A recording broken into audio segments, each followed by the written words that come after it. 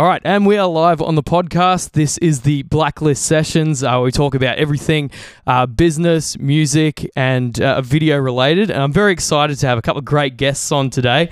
We have Debbie and Amy. Hello. Hello. Hi there. Good to see you guys.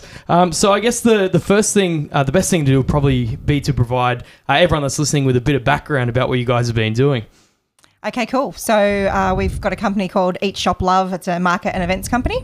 And we have an amazing event called Ann and Roma, which is a food and wine event, which we have been working with since last year with the Australian Botanic Gardens at Mount Annan. This year we actually have taken the event on as our own, and we kicked off in May with a 2-day food and wine festival, and we are actually taking that quarterly. So we're back on again on the 24th and 25th of August, which is pretty awesome. Yeah, it sounds pretty exciting. So what's some of the things that I guess go into creating such a big event that you get so many people to? Oh, God, where do we start, Amy? We have to find amazing vendors, look at what people are asking for. We get a lot of feedback from our guys that come out and tell us what they want, which is really important. And then making sure that the public actually know that the thing's on would be our next big thing. So that's always hard, is finding the good people and then getting them out there to check it out. So how do you go about that, like letting people know that you have the event on, for starters? We do a lot of social media advertising. We go on local radios, let them know of events, but we've got a big following on social media and it gets the word out pretty well. Yep. So is social media, you'd say, the primary channel that you go through? Certainly. Definitely what brings the crowds. Awesome. Do you look at like radio or TV or anything like that, or is social media the way to go? Social's probably number one, definitely. We've got we kicked off in April this year with a local marketing program with C91.3, which has worked really well for us. It's talking to a different demographic, I think, than what we were attracting on social. And then local press. We do a little bit of work with the local press as well. So yeah, a bit of print media, but definitely I would say digital social is where it's at. Yeah, it definitely seems to be the way to go, I think. You know, I spend most of my advertising dollars on social. Yeah. Just the way with content and everything, you know, it's certainly the way to, I guess, get the most bang for your buck and most engagement from people. Yeah. I found especially. So what was it that got you into event management and starting this company? I took a redundancy from a corporate gig, and whilst I was on my you can't work for that competitor for a little while leave, I talked to a mate and just wanted to start a Christmas market. I am a Griswold. I love all things Christmas. And back at that point in time, there wasn't a great deal of markets around in the local area. So, yeah, I kicked off with just what should have been a one-off Christmas market that then turned into an ongoing market, which kind of then led into everything else that we now do. Yeah, that sounds pretty crazy. So, Amy, how did you get on board? I actually met Deb through events. So my husband DJ'd for her for one of her events about 4 or 5 years ago. And then I picked up some casual work working in events, and now I've become part of the office team creating the events as well. Awesome. Sounds pretty exciting. So what do you think it was that really drew you towards, I guess, going to events as opposed to like staying in a corporate job? Probably the largest thing was, my kids are adults now, but while they were kids, there wasn't a great deal on locally. It was, if you wanted to go and do something cool as a family activity on the weekend, you kind of got in the car and stuff was on at Homebush, or it was on at Parramatta, or it was on, Southern Highlands or in Sydney, but there wasn't a great deal in Macarthur, and, we're huge. Macarthur's ginormous, and it was like, what do you mean I can't just jump in the car? And I love markets, so I was always out checking out different markets, heading out. Besides Cobbitty, there wasn't really a great deal on. We used to have an awesome market that was run by the Lions Club back in the day out at Camden that I used to go to religiously, and those sort of things had stopped and nothing else had really started. And then also just activities and stuff that's cool for kids to take the whole family out to, that everyone can kind of take part in. So yeah, really just came from that, and we're adding new stuff that we do all the time, and that's kind of our theory, is that we don't really want people to have to leave the great area that we're in.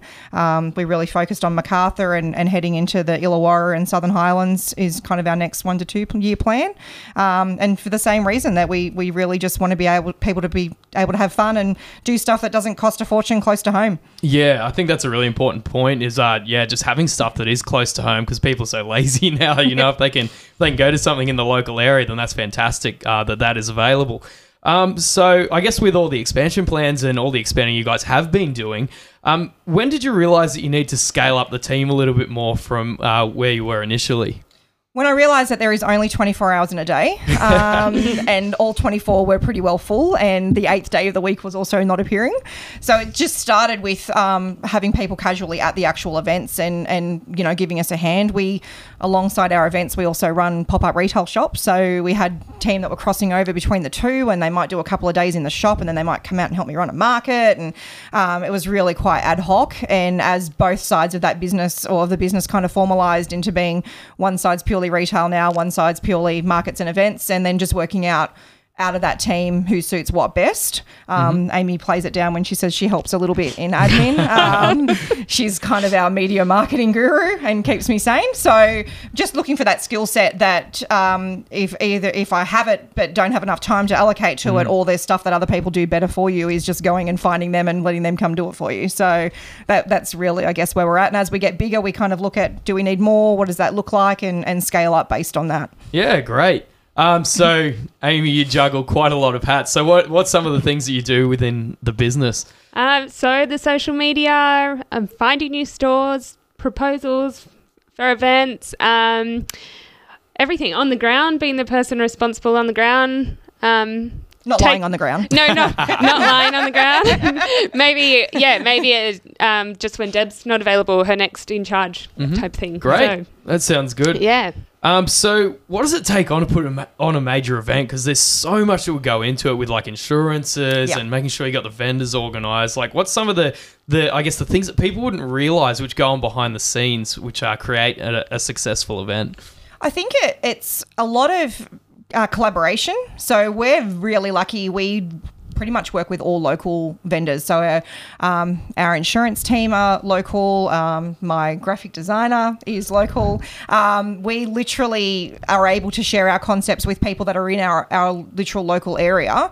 And we're working on stuff in some cases 12 months, 18 months out before it's even happening, which I guess the people walking around at the event on the day would have no concept of that. And that's good. I don't need them to know. We just want them to come out on the day. But it's, things like proposals on new ideas. We're very fortunate that we work largely with the Australian Botanic Gardens at Mount Annan. So we'll come up with what we think is probably not a too crazy idea and create a proposal on that, and then pitch it into the team, and then the team at the gardens then need to take that to people for sign off, and it all goes through those stages, and then we negotiate contracts and things like that. And then working in venues like that are amazing, there's also a lot of compliance. We need to make sure we're leaving the place that we're using in the exact same way that we found it, and that all of our vendors that are involved know that. We laugh at the Botanic Gardens at Mount Annan that our vendors drive up now and they know they're not allowed to drive on the grass, no cars on the grass. Whereas you may go and do an event somewhere else that's in a paddock where you can drive on the grass. So it's just different things like that are really, really important, and making sure that everybody that we use and that's involved in our events understands the stuff that we've had to agree to make these things happen in some of the amazing locations that we work with. Yeah, it sure is a lot of compliance these days. Yep. Awesome. So yeah, it's obviously a very, very big job putting on events like this, and so many different factors to look at. What are some of the mistakes that you think people would fall into in trying to put on a big event like Annan Roma or something like that? Gosh, what have we done wrong? Probably How long thousands. have you got, Jay? Look, some of the stuff that we get wrong, we've learnt, particularly with our kids events and things like that, we were trying to go down a path of a ticketed event for a while. We still do them every now and then, but people prefer to come to a day out that's a free day out and then use the expenditure that they have in however they choose. Whereas, we did have a little while where we were trying to do pre-ticket things, and then actually it helps us in terms of knowing how to allocate for catering and activities and things like that. So we now do our ticketed events on a bit of a smaller scale, and then our large scale events are generally free entry, and we find that works really well. People are happy to come out and check something out because they haven't had to fork out before they walk in the door. That's a big one. And then, I guess for us it's been learning things like the market changes constantly. People want different things. When we first started our night markets, there was no such thing as food truck night markets in the area. Now, you can get food trucks popping up all over the place. So it's constantly reinventing that wheel. We're very proud of the fact that we run live music, generally local live music at all of our events, and we give our musicians an opportunity to showcase what they're doing as well. And I think that probably sets us apart from what other people are doing, and we really try and keep that as a strong focus, that it's not just coming and grabbing food from a vendor or buying something. They're actually there hanging out and enjoying, a bit of a concert while they're at it. Yeah, well, I guess it's a great way to engage a lot of local businesses too, and bring that real community vibe together, which I think is really important, not just from a business perspective, but also just socially. Yeah, I'd say. Cool. Oh, well, that's great. So, I guess we'll turn to branding. Yep. So, how important do you think branding is towards creating a really successful event? I think it's huge. I think people, as Amy said, we're very fortunate to have a really strong following on our socials. We're about 17,000 across our two main platforms of Instagram and Facebook, and people will know that stuff's on because they see Eat Shop Love on it. Mm-hmm. And that's taken 5 years to build, but it has a name in its own right now. And even for me, when you become a parent, you become your child's name's mum. Now it's Debbie from Eat Shop Love, as you'll hear on the radio. But, it really does happen that, people will, we meet at networking events or things like that, and they'll know the company before they actually know me or Amy. So that's pretty cool. Like it's nice when people go, oh, you're Eat Shop Love, or that's where you're from. So I think branding's massive. Rather than just having an event name, we actually have to make sure they know it's us behind it as well. Yeah, reputation, I guess, is a really big thing. Very important when it comes to business. So Amy, what was the process of growing the social media to where it is today? Because it's quite complex and people try all kinds of different things, and some do really well, some really struggle. So what do you think the process was that really helped you? The more events that we actually do, we generate a bigger following. We let people know at the events that we are on Facebook. When we share our events, it goes we share the actual event to pages and build the interest. Mm-hmm. And then by sharing the vendors on there, that brings more people to our page, and just having regular updates. And great. So it's kind of like a real collaboration. Yeah. Okay. That sounds cool. So you said that you've got a lot of plans in the future to grow the business into new areas. So I guess one of the things that I really focus on with my business is making sure that there's multiple growth vectors, and there's different avenues, different revenue streams that are coming in all the time. So is that something that's quite important to you guys as a business? Yeah, 100%. So as I said, we've got retail and we've got pop-up retail, and we've got markets and events.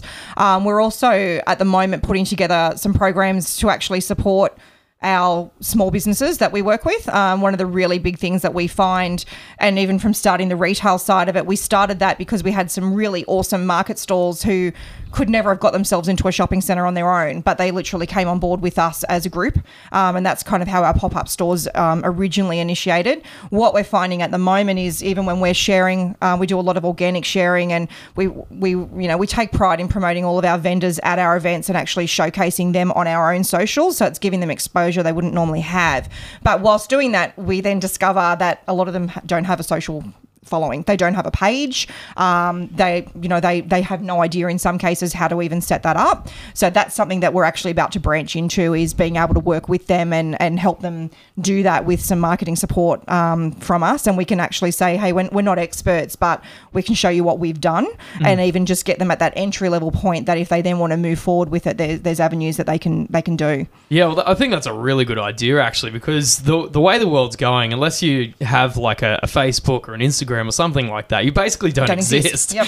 Absolutely. Unless you're a business that's based on location, say a food shop or something, in a local community. It's going to be so hard to generate the business unless you have a Facebook, and you're always posting the content on there, and quality content as well, on top of that. Absolutely. So, yeah, I guess that's a really good area to go into. Yeah. So I guess what's some advice you'd have for young entrepreneurs that were looking to start events and do different things like that? What would you suggest to them? Be resilient.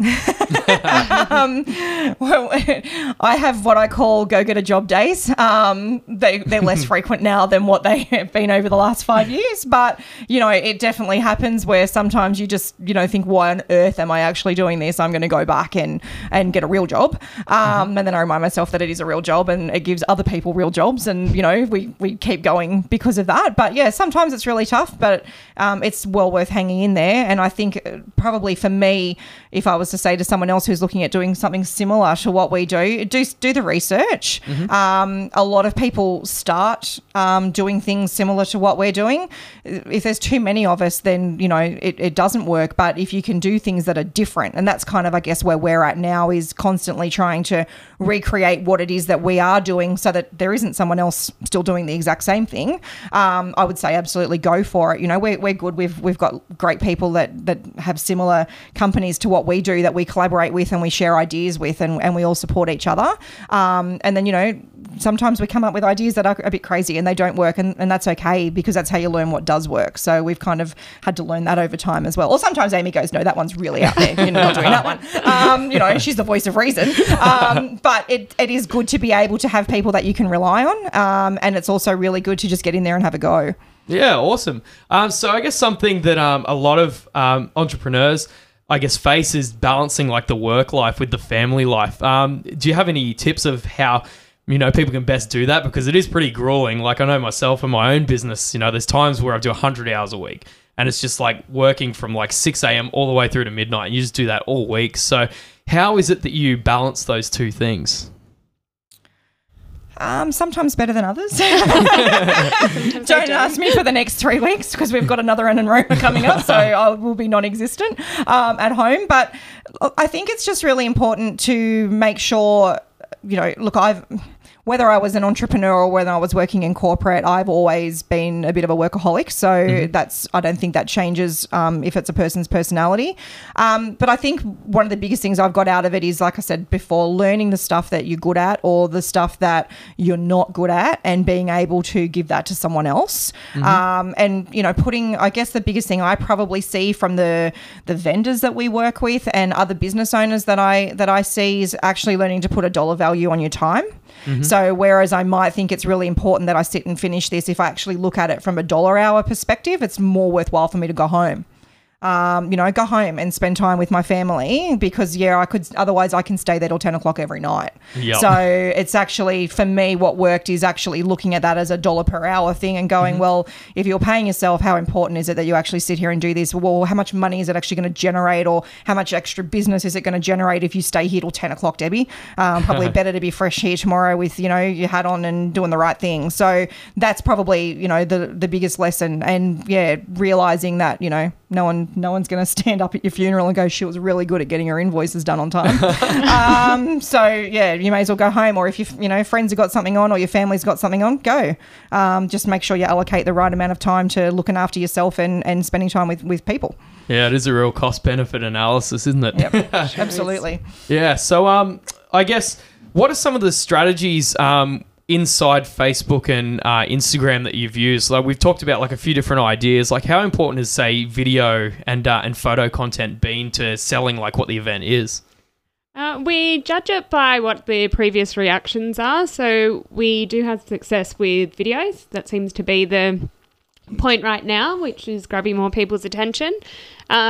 Just really good looking food for our food festival. So sometimes I'll get pictures from vendors and just think, there might be a few other ones, and then choose what I think is just visually appealing for someone to say, wow, I want to eat that. And then they end up, tagging all their mates to say, we've got to try this. And yeah, cool. Yeah, I find, especially myself, like videos just been the best. Photos are really good, but I think video is the one that really converts and gets the ROI for the business, which is the important thing, I guess.